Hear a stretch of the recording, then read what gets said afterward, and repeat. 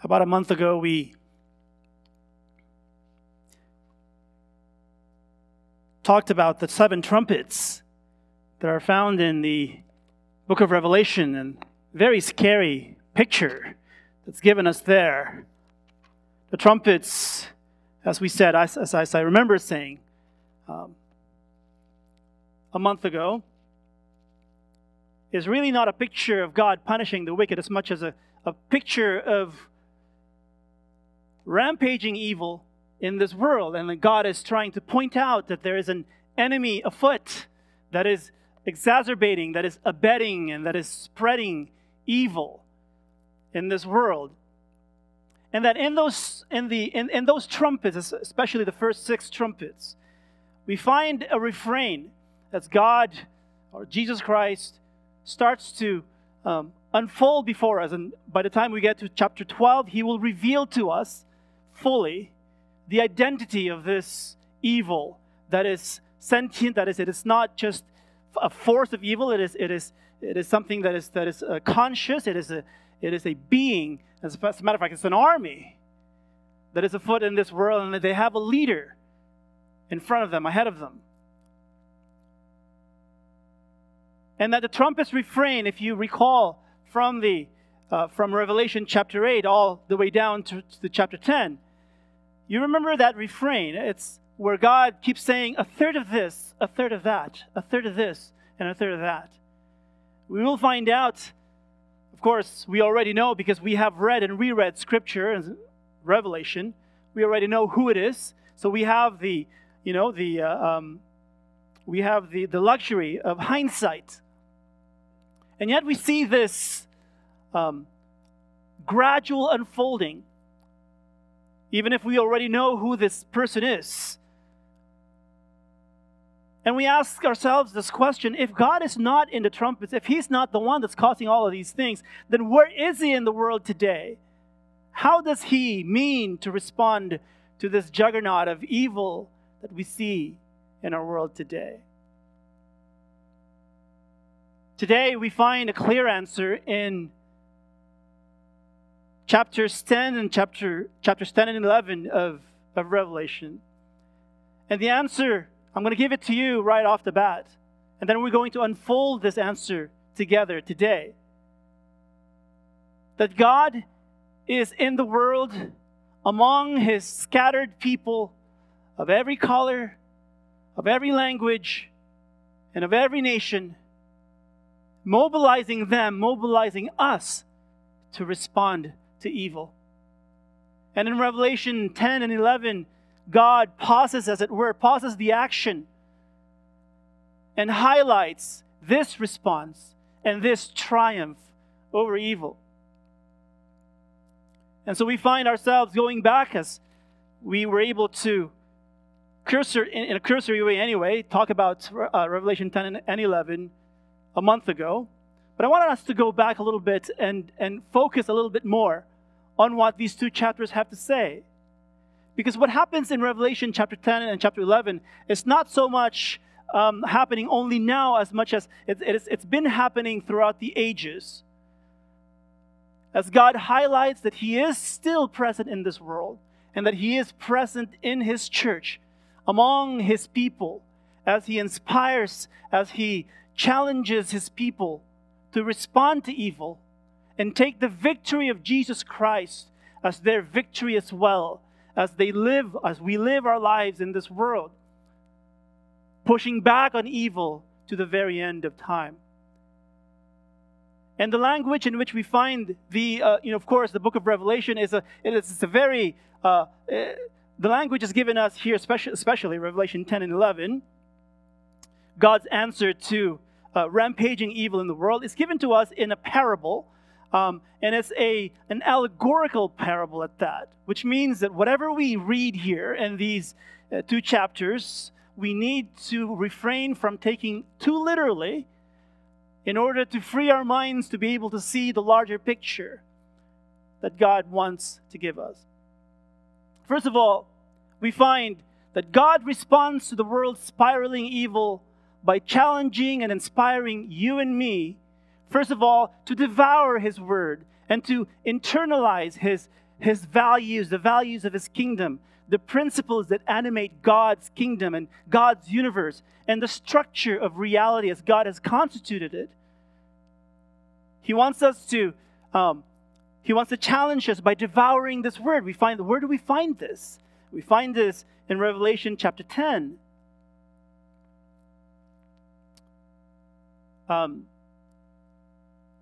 Okay, can we turn on that, that screen up there? All right.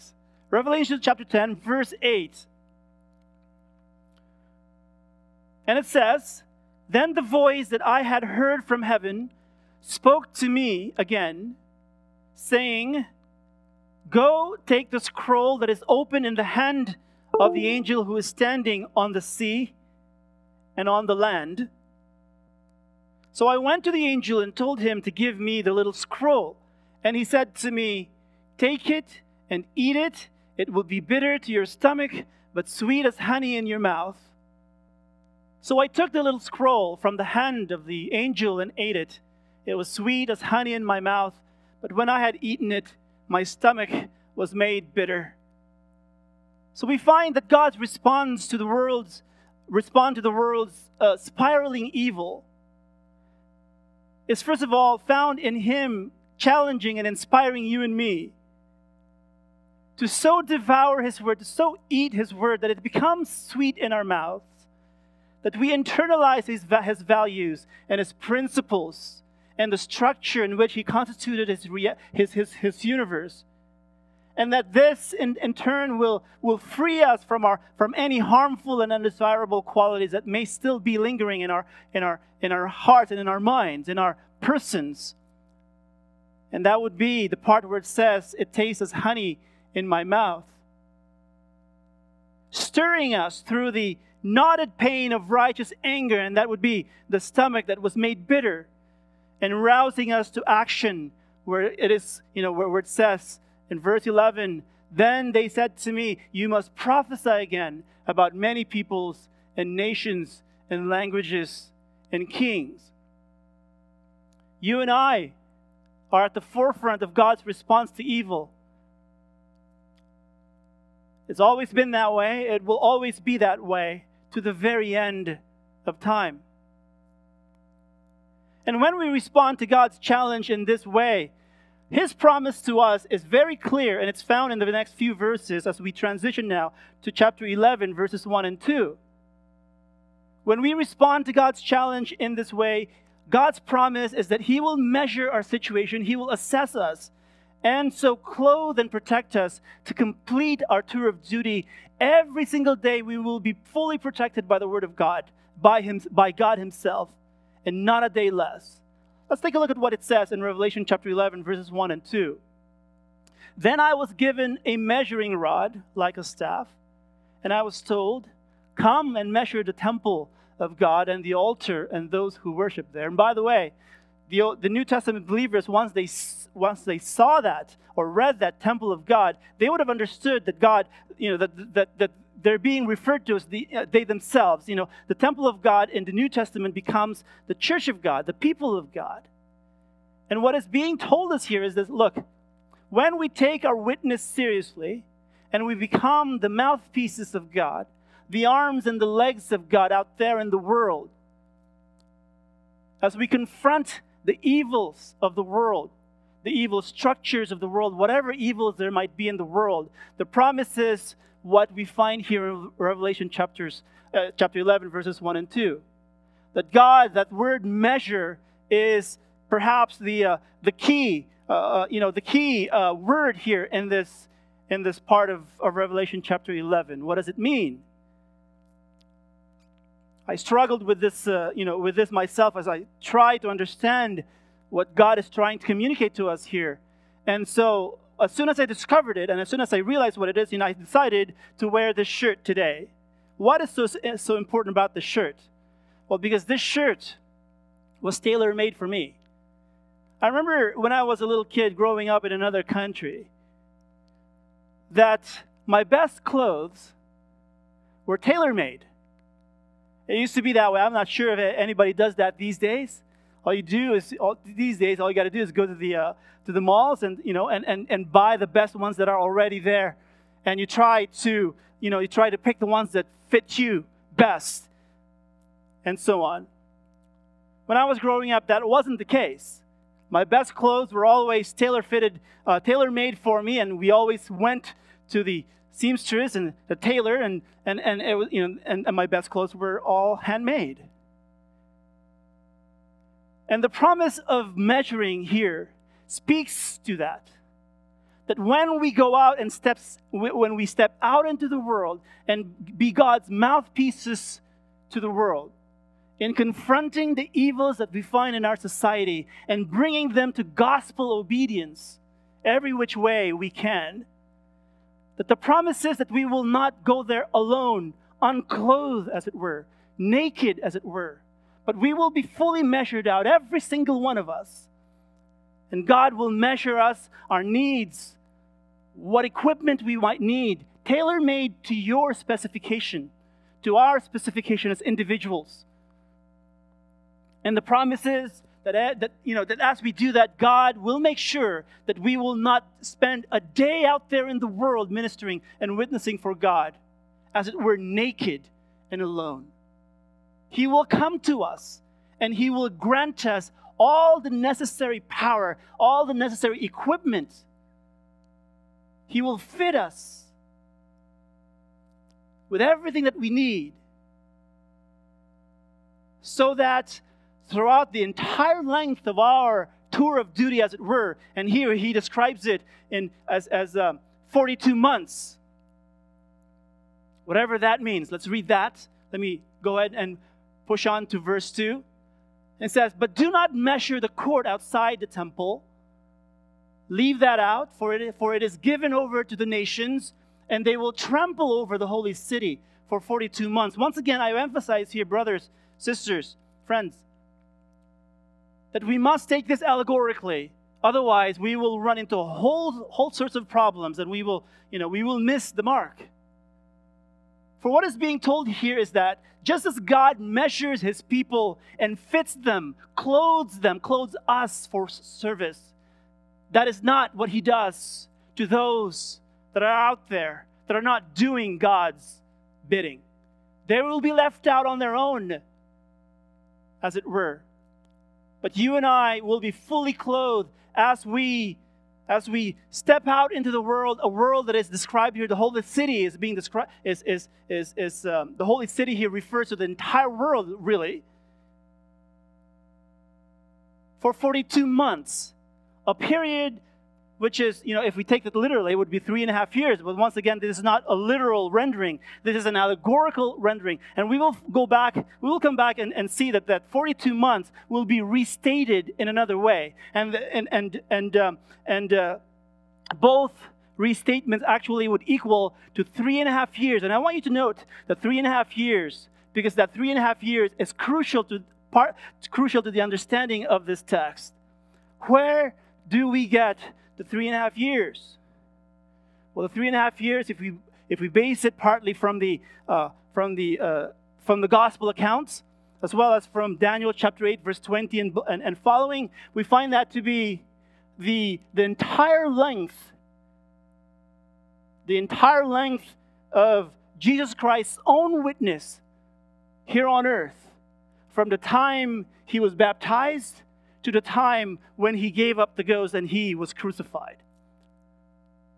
So what God is communicating here seems to be that God, when His people decide to step out there and be His mouthpiece out there in the world, rolling back evil, rampaging evil, a juggernaut of evil, unstoppable it seems,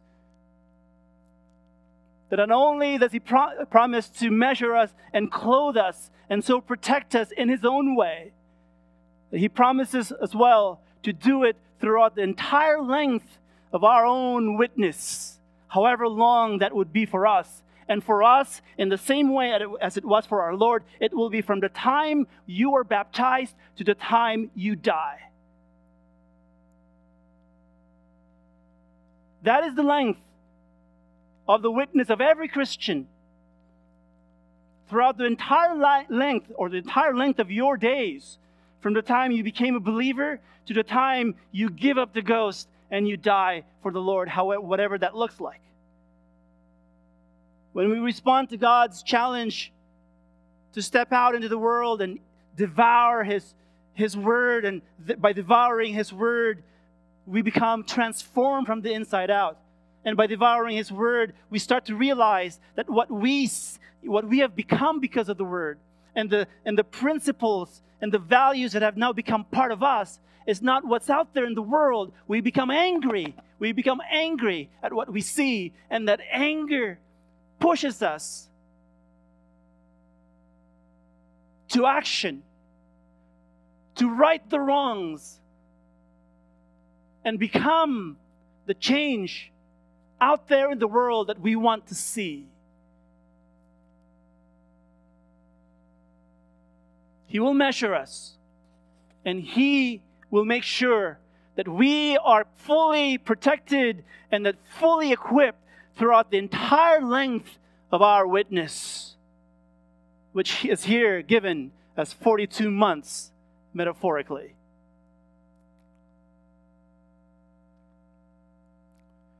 And God further promises that our witness will be, first of all, unquestionable, unbroken, unquenchable, and unconquerable. And here's how it is worded in this very allegorical fashion. Let's move on to verse 3. And I will grant my 2 witnesses. There it is. Now we transitioned from John being the symbol for all the Christians, right? To now John disappears or recedes into the background, and now we have another metaphor being utilized here. So you will see that in this text we have our text shifting in the way it's trying to convey what it's trying to convey. Once again, in a very metaphorical, in a very allegorical fashion, so we must not take this literally. And he says, I will grant my 2 witnesses. Why 2 witnesses? Well, because Scripture says that it is by the witness of at least 2 or 3 that something will be proved right. Reminding us that when we give our lives, we dedicate our entire lives for God, to be His mouthpiece, His hands and His feet out there in the world, that His promise is that your witness will be unquestionable. Nobody will be able to gainsay your witness, He says. Because not only are you're not there alone, there are others who are also doing the same thing, and together your witness becomes this complete witness, and empowered by the Holy Spirit, and empowered by the tools that God has given it to you, God has clothed you after measuring you. That your witness becomes unquestionable.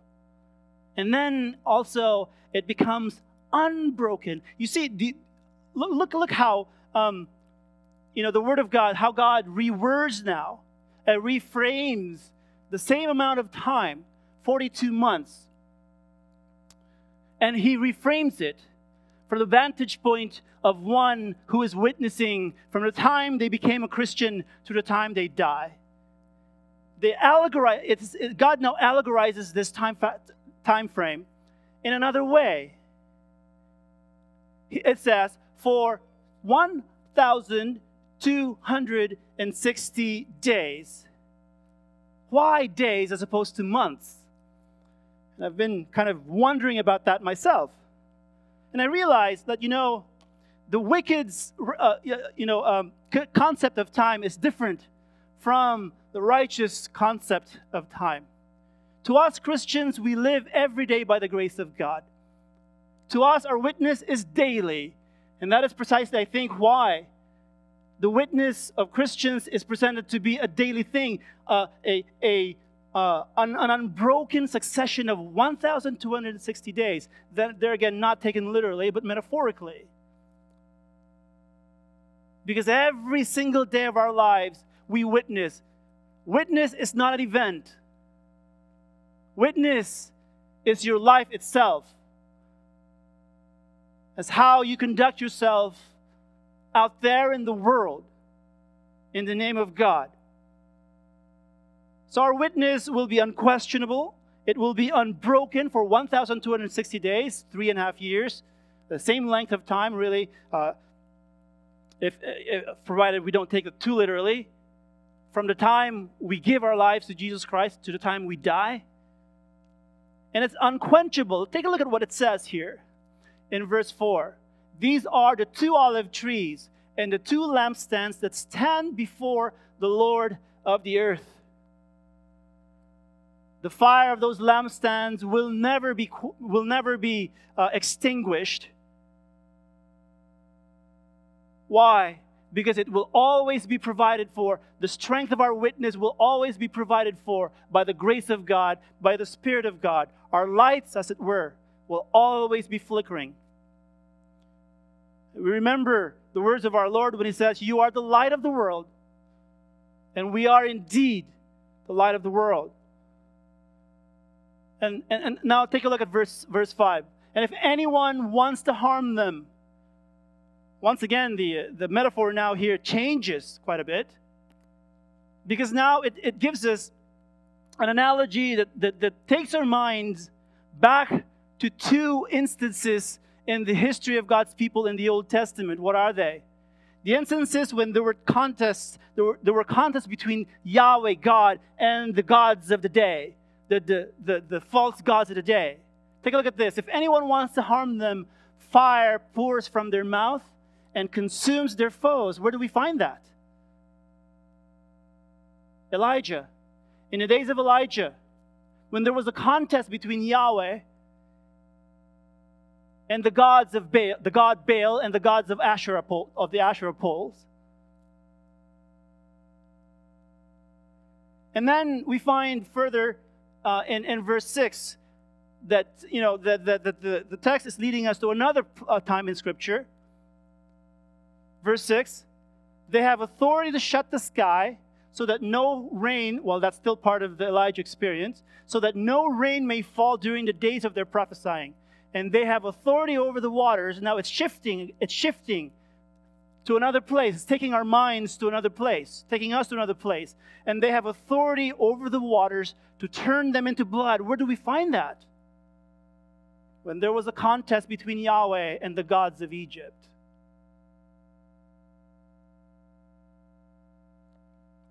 They have authority over the waters to turn them into blood and to strike the earth with every kind of plague as often as they desire.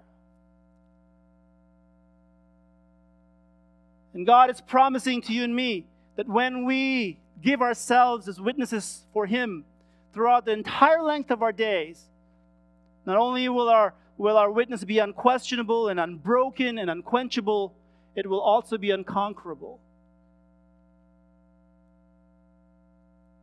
The gods of this world will not be able to stand against the God whom you and I represent. Our witness will be unconquerable. That is not to say that we will always end up alive in the end of this process, because that is not what our text is communicating to us. There will be times, and many times, when we will give our lives in the process of gaining victory. And our scripture will tell us that's okay. After all, the disciples cannot rise above their master. And if our master was killed for the faith, so can we. And that's okay. And finally, God promises that while our witness, that as we witness for God and as we rise up to the occasion, and God fulfills these promises that He will clothe us and protect us, fulfills the promise that He will make our witness truly shine. Finally, God promises that while our witness will be met with violence and brutality, which may cost us our lives, as I just said, this witness will be truly effective. It will lead many to repentance before it is too late. I want you to read down with me Revelation chapter 7 all the way down to 14. When they have finished their testimony, the beast that comes up from the bottomless pit will make war on them and conquer them and kill them. And their dead bodies will lie in the streets of the great city that is prophetically called Sodom and Egypt, where also their Lord was crucified. Yes, there will come a time when in the process of our witnessing that it will appear to most people, including ourselves, that our witness has been defeated and it's been for naught. And yet the promise is that God will keep His promise, and that despite all appearances, your witness and my witness will truly be victorious. And here's how it pans out. Verse 9. For 3.5 days, members of the peoples and tribes and languages and nations will gaze at their bodies and refuse to let them be placed in a tomb. What happens when all of hell, it seems like, meets our witness with violence and all that stuff? What happens is that, as it is described here in this text and in succeeding verses, what happens is that our witness is thrust into the forefront of people's consciousness all over the world. And when that happens, the people in the world will act on this one of three ways. And it is described here as well. And what is described here in verse 9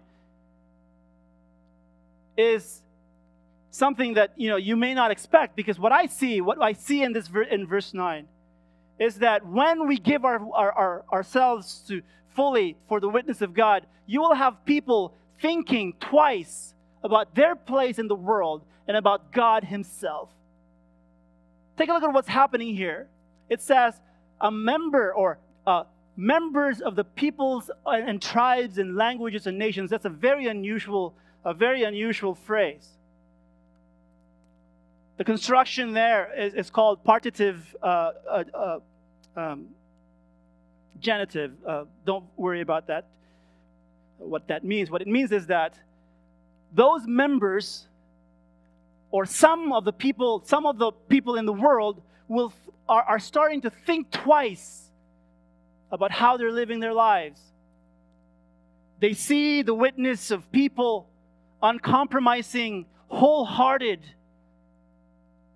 going to the very end, whatever that end calls for. Whatever that end might be. When our witness becomes this way, we will inevitably, according to God, cause people to think about their place in the world. And the members of the peoples and the tribes and languages and nations will gaze at their dead bodies and refuse to let them be placed in a tomb. They will refuse, some of them, to let it go to rest. Why? Perhaps because they are outraged at the injustice that is often perpetrated against God's people when they witness unflinchingly to God. But of course, that is not the only response that we have here. And here's another response. And the inhabitants of the earth, that is the rest of the earth, will gloat over them and celebrate and exchange presents, because these two prophets had been a torment to the inhabitants of the earth. The majority of the world will still spurn our witness. Never mind. If it can save one, our witness has been worthwhile. And once again, as we go back to verse 9, that is what we find. Don't be fearful about your own witness, or don't feel that your witness is not being heard or it doesn't matter. No, it does matter. It does matter. Verse 10, and the inhabitants of the earth will gloat over them and celebrate and exchange presents because these two prophets had been a torment to the inhabitants of the earth. Verse 11, but after the 3.5 days, once again, you see here a pattern. You see something emerging here is that the pattern of our witness, if it is anywhere near being faithful, if our worship is anywhere near being faithful witness, what does it look like to you? It's going to mirror the witness of our Lord Jesus Christ.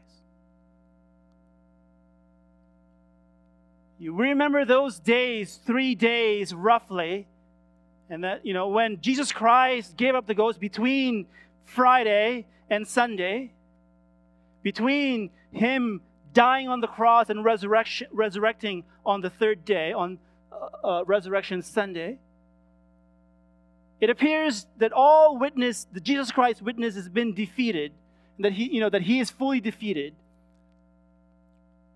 But the promise of God is, just as he was able to resurrect that witness from death to life, so will he do the same. So God will do the same thing with your witness and mine.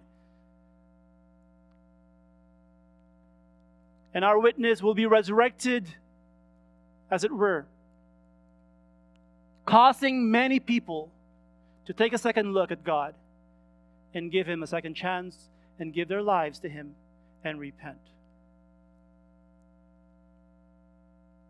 Then they heard a loud voice from heaven saying to them, come up here. And they went up to heaven in a cloud while their enemies watched them.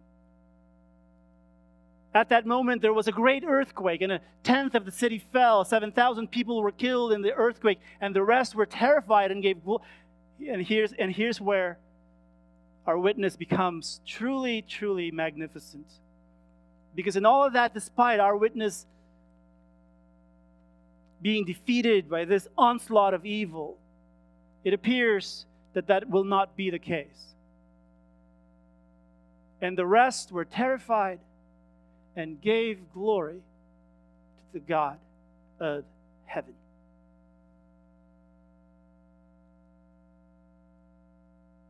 When you give your life to God so that your entire life is a witness to the goodness and the grace of God, don't worry about the results.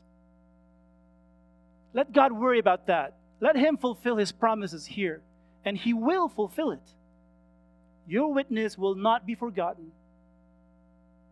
Whatever you think your witness might look like today, if you think your witness is not making any, headway out there in the world, think again. Because God will fulfill his promises here. He will make your witness count.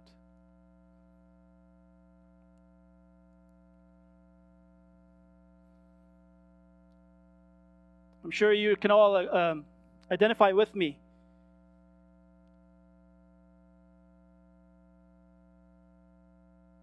When we all I saw it about a week ago or so, this horrific image of a policeman kneeling on the neck of George Floyd. While he's begging for his life, I can't breathe.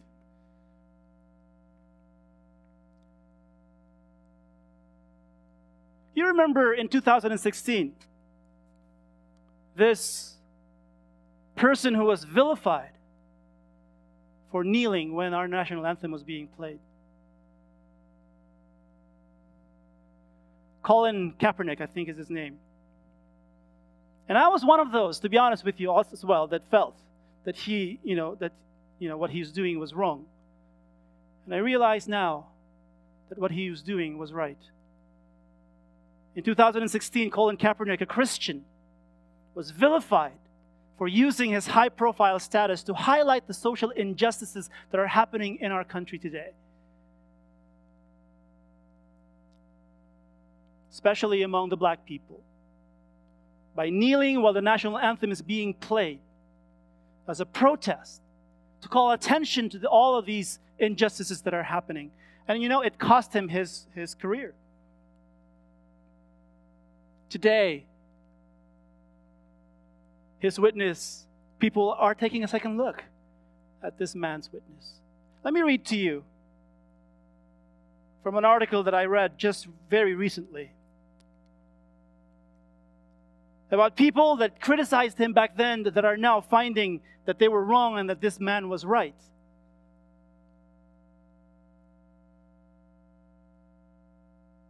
In an article titled "Colin Kaepernick Owed Tremendous Amount," Seahawk coach Pete Carroll says.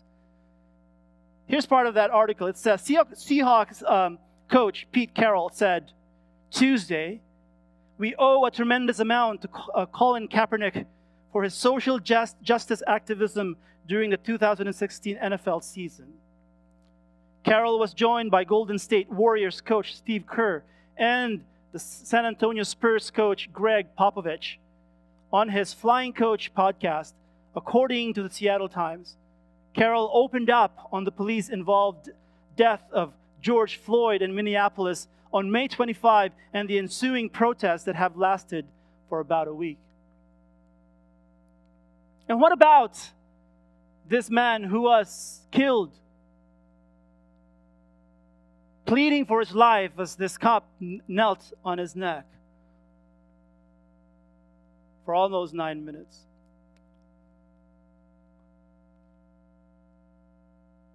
What may not be apparent to most of us is that he was a Christian as well. And that what is not being trumpeted out there in the world is that this person left a legacy, a Christian legacy in his hometown in Texas. Reading from a Christianity Today article, here's what it says. The rest of the country knows George Floyd from several minutes of cell phone footage captured during his final hours. But in Houston's 3rd Ward, they know Floyd for how he lived for decades, a mentor to a generation of young men and a person of peace, ushering ministries into the area. Before moving to Minneapolis for a job opportunity through a Christian work program, the 46-year-old spent almost his entire life in the historically black 3rd Ward, where he was called Big Floyd and regarded as an OG, a de facto community leader and elder statesman, his ministry partners say.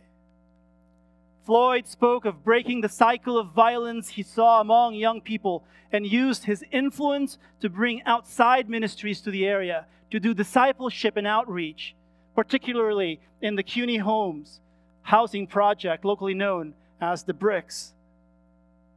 George Floyd was a person of peace, sent from the Lord that helped the gospel go forward in a place that I never lived in, said Patrick P.T. Ngwalo, pastor of Resurrection Houston, which held services on CUNY. The platform for us to reach the neighborhood and the hundreds of people we reached through that time, and up to now was built on the backs of people like Floyd, he told Christianity Today.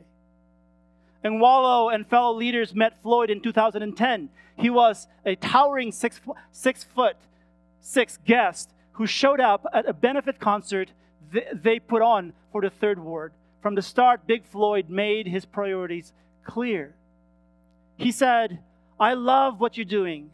The neighborhood need it. The community need it. And if y'all about God's business, then that's my business too."